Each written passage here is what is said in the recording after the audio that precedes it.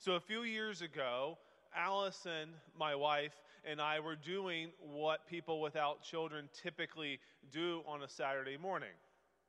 We were laying in bed watching infomercials, trying to figure out what we were going to do for the day. Infomercials have a special place in my heart because they have a very great way of explaining how unimpressive my life is, and at the same time offering a quick solution to fix the deficiency revealed through the salesperson.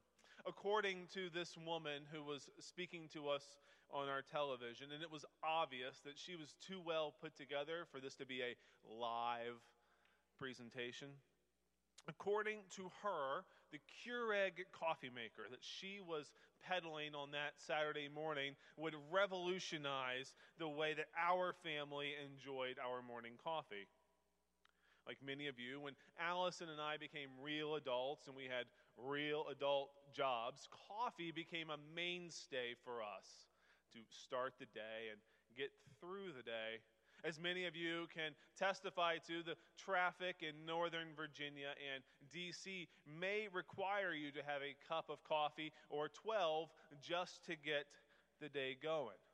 A little extra pep in your step as you settle in at your desk for a day at work, waiting for your boss to show up and surprise you with a new opportunity for you to work on. And now that we have kids, we've learned that coffee, a cup or 12 in the morning, helps us keep up with our kids who seem to have mutant or superhero energy as soon as the sun comes up in the morning.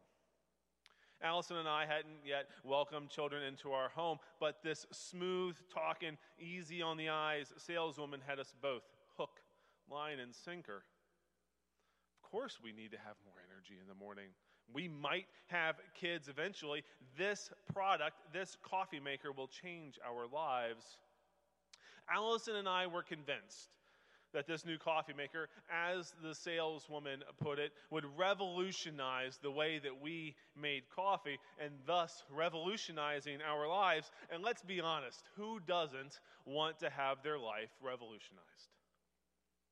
The burdensome manner with which we had been brewing coffee was old, antiquated, and frankly, just inadequate for two young professionals who were making their mark on the world while living and working in the most powerful and influential city in the world. So we are just a few weeks away from the end of the summer, and we're beginning to wrap up this Simply Put sermon series where we are just examining the scriptures simply, with simplicity.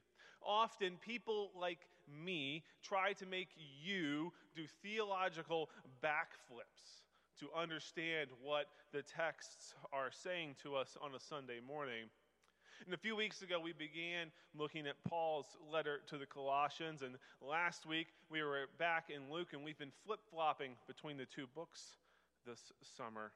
And so 2 weeks ago, Paul explained to the church that the humanity of Christ was intimately connected with Christ's divinity.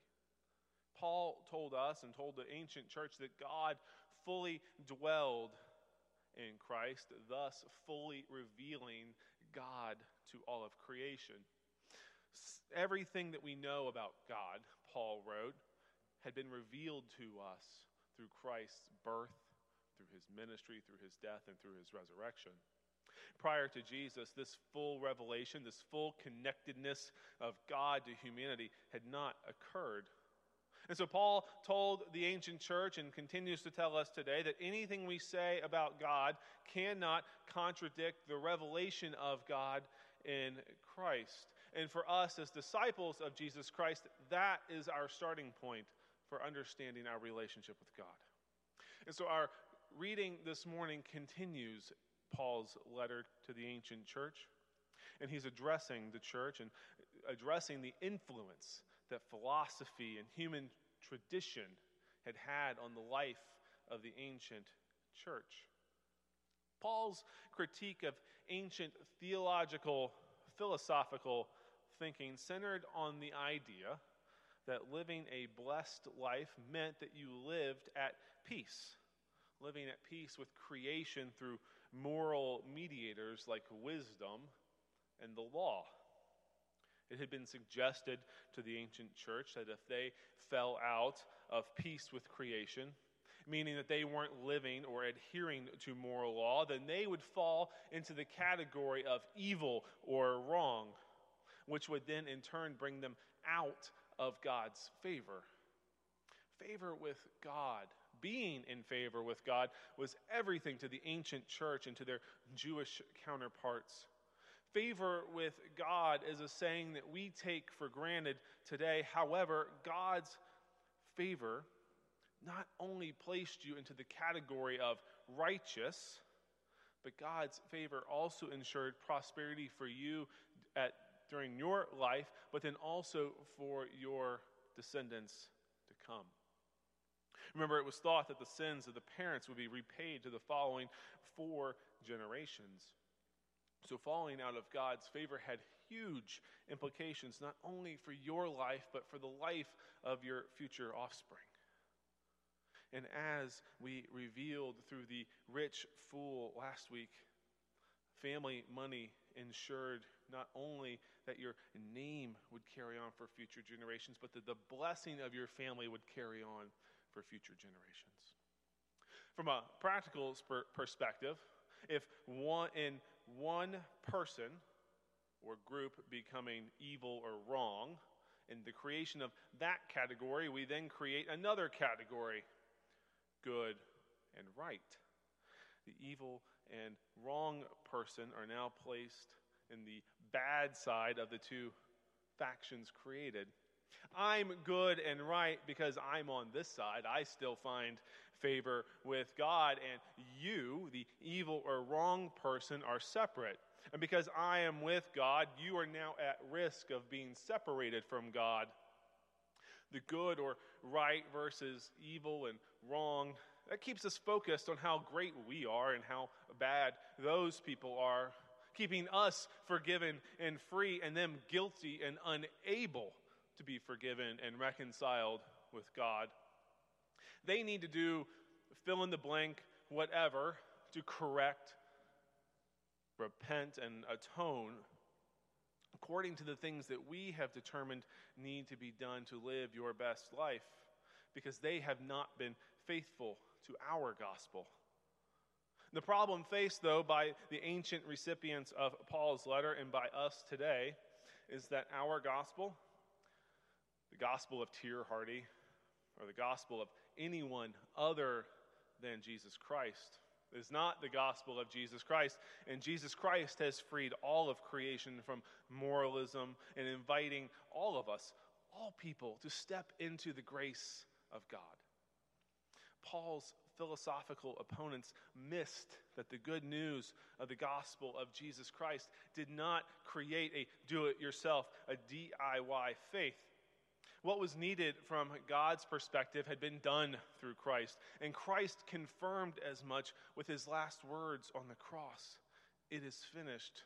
So it's not so much what would Jesus do, but rather it's what Jesus has already done for us and for all of creation. With every infomercial that I have ever watched, and I'm up late at night because for some reason I can't sleep, and so I watch a bunch of them, whatever appliance is being sold, there is a do-it-yourself, improve your life aspect to the sales pitch. The Keurig coffee maker will not only make you the best cup of coffee, it'll do it quicker and easier than you could have ever imagined, thus revolutionizing your life, improving your quality of life exponentially. There are pressure and rotisserie cookers that promise you a well-fed, healthier family without any of the back-breaking work from their perspective that comes with cooking, in an oven or, on a stove like weird people. I know all of you Instapot owners are going to tell me after the service that the Instapot has revolutionized your life, and I can't wait to hear about that. But in Christ, we are closer to God than humanity had ever been before. And there's no quick fix. There's no easier way to get there. There's no do-it-yourself improvement that will give you different results. There's no three-step process to get there. A friend of mine, his name's David Zoll. He's an author and pastor. He lives in Charlottesville. He refers to this desire for a quick fix in our relationship with God, searching for moralistic salvation through means apart from Jesus Christ. David refers to this as seculosity. Yes, you have faith in Christ, but have you done this? Zoll contends that our chase for enoughness in the eyes of God, in the eyes of them, that in our chase for that enoughness that we default to moralistic performances, things like eating the right stuff or dating the right way, or parenting our kids, voting one way or another, and we do this to find fulfillment, and thus we think will make us more righteous in the eyes of God. Paul confirmed for the Colossians that in clothing ourselves in Christ, clothing ourselves as we exited our baptismal waters, that new life that we put on, that is sufficient. As we clothe ourselves in Christ, Christ has made us part of his new creation. The inclusivity of this new creation has absolutely nothing to do with our own actions. It has nothing to do with the labels that we place on ourselves or the labels that we place on others. Rather, this inclusivity of the new creation has everything to do with that which Christ has already done. As he said, it is finished. The do-it-yourself faith Paul is writing to correct calls us away from quick fix solutions and points us towards the grace and mercy of Christ, telling us that the work of Christ was sufficient and continues to be sufficient today. Paul was calling the ancient church away from revolutionized human teachings, 3 quick and easy steps. And Paul was calling them and thus calling us back to living a life of extravagance, extravagant grace, extravagant compassion, and extravagant mercy. So simply put, the foundations of our faith, it is not something we do, and it's not something that we ourselves accomplish. The foundation of our faith is someone who accomplished that which we could never do from ourselves. Christianity is not do it yourself. Christianity is discipleship, meaning that we are following Christ, and in doing so, we acknowledge and hold on to Christ's reconciling work that we, us and them, we were unable to accomplish for ourselves. In saying it is finished, Jesus told the church everything necessary for salvation, everything has already been accomplished. There's no lacking in the relationship between God and humanity. Nothing else needs to be done. There's no conditional 30-day money-back guarantee. There's no try before you buy, and there's no bait and switch.